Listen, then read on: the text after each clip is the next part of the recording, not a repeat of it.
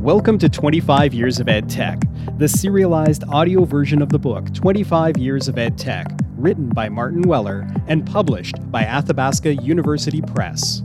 This community-produced audio version of the book is narrated by a global cast of educators with a new chapter released each week.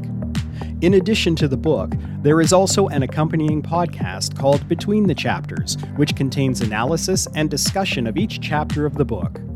For more information on the audio version of the book and the accompanying podcast, or to subscribe, visit 25years.opened.ca.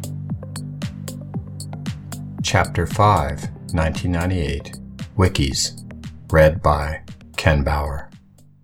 Perhaps more than any other technology, wikis embed the spirit of optimism and philosophy of the open web.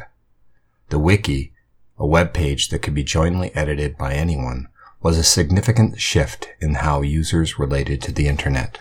The web democratized publishing, and the wiki made the process a collaborative, shared enterprise. In 1998, wikis were just breaking through in education. Ward Cunningham is credited with inventing them and the term in 1994, and as a means for software developers to easily collaborate and communicate.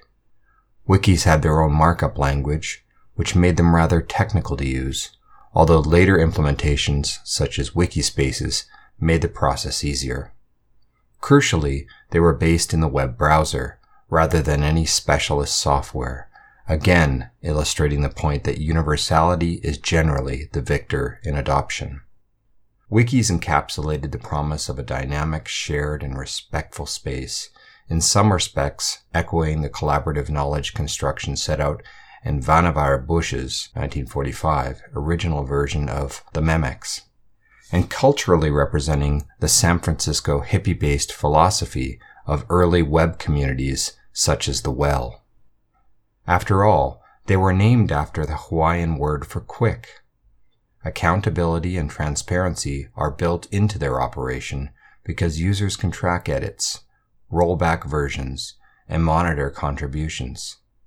This, combined with the ethos behind them, led to a wiki culture characterized by beliefs in knowledge as a public good, the power of collaborative activity, an aversion to commercial and proprietary solutions, and a commitment to a strict knowledge production process. However, wiki culture is not without its own issues. For instance, there is a distinct gender imbalance in contributors to Wikipedia, and as a result, the types of topic deemed significant, e.g., Garayes Garrido, Lamas and Menser, 2015, Hill and Shaw, 2013. The potential of wikis for education was immediately obvious. Students could work collaboratively on a document, not limited by space or time. The possibilities for this were seized upon in a number of ways. For instance, Guzdial, 1998, developed a version of Cunningham's original wiki to create the CoWeb, a simple-to-use wiki tool implemented across a range of courses. He identified several ways in which educators and students used CoWeb, which I'll go into here. Information source.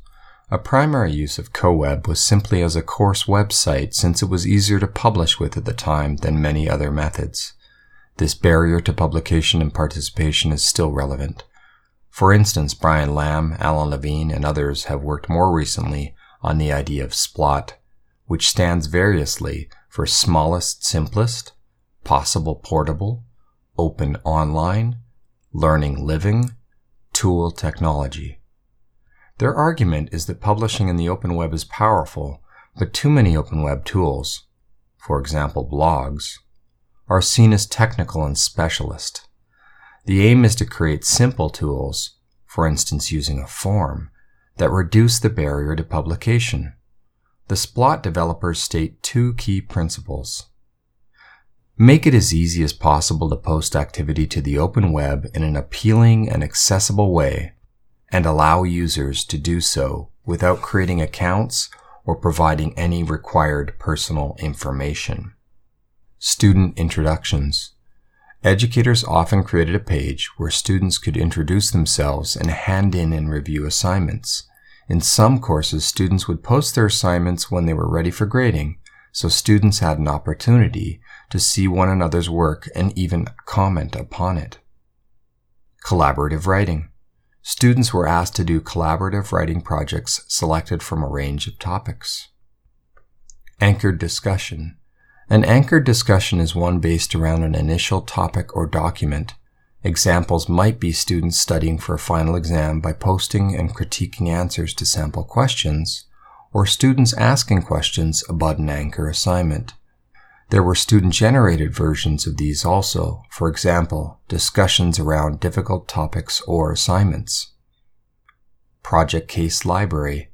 Students were given a space to post their assignments after grading, thus creating a project case library for exemplary projects. Cross-class projects. In one application of the CoWeb, the involvement of junior and senior students on the same course who didn't get to meet otherwise was the explicit goal. Hot list. A frequently used and student-generated website was a hot list of pages that were particularly useful or on which there were active discussions. Choose Your Path adventure game. In one class, students created an adventure game about one of their assignments, like a Choose Your Own Adventure book. Student information pages. The CoWeb could be used as a place to post general information for others relevant to the class or not. Looking at this list now, I am struck by how radical and innovative many of these applications are. Social media, forums, and the LMS have replaced many of these functions. For instance, a student-run Facebook page may perform the role of student-anchored discussions. But the mixture here is an indication of all the changes possible when the control focus shifts.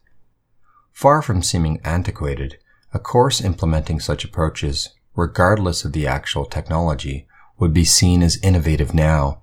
It would no doubt face a number of institutional barriers to implementation. It was, of course, the development of Wikipedia that saw the biggest success for wikis. Even now, when it is thoroughly embedded in our everyday lives, Wikipedia seems an unworkable idea.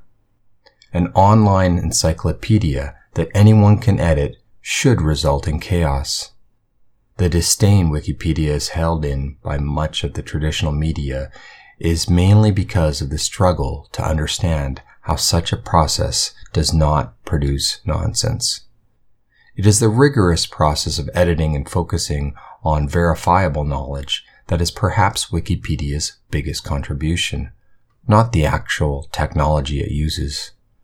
For content to be retained in Wikipedia, it needs to meet 3 criteria: neutral point of view, verifiability, and no original research. What Wikipedia brought to the fore is twofold. 1.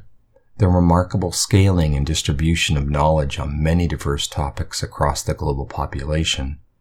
2.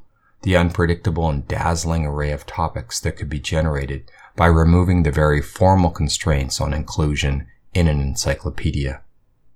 The amazing thing about Wikipedia is not that it sometimes contains errors, but how few of these errors exist within its 5.5 million articles, counting only those in English. Back in 1998, the revolution in the encyclopedia was Microsoft Encarta.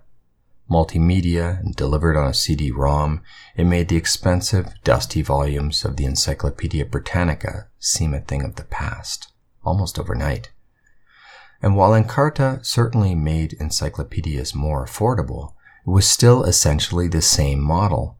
Experts wrote the entries, and the topics were determined by the publisher, so only the delivery format had changed.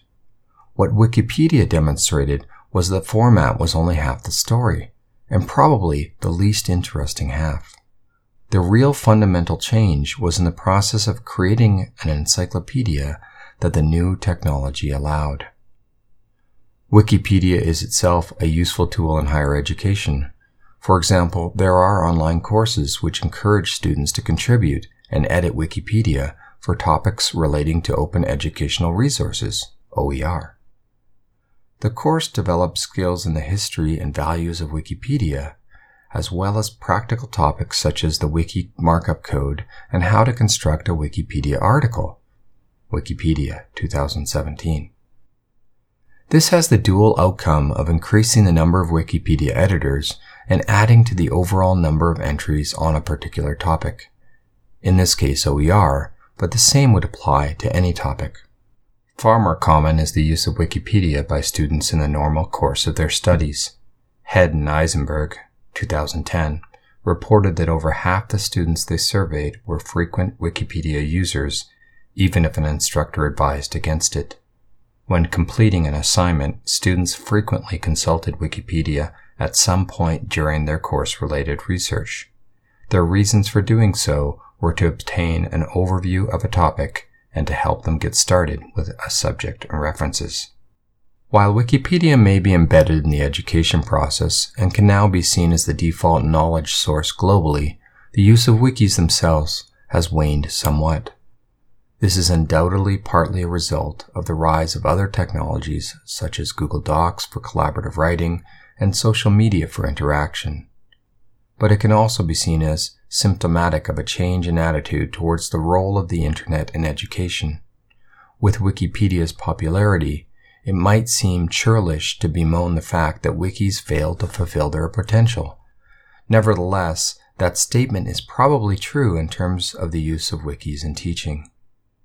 I saw Mark Guzdial present about CoWeb at a conference in 1998, and came back to the Open University as a new convert to the potential of wikis in education. But my enthusiasm ultimately did not materialize into the e-learning course, which we'll encounter in the next chapter, being presented in a wiki.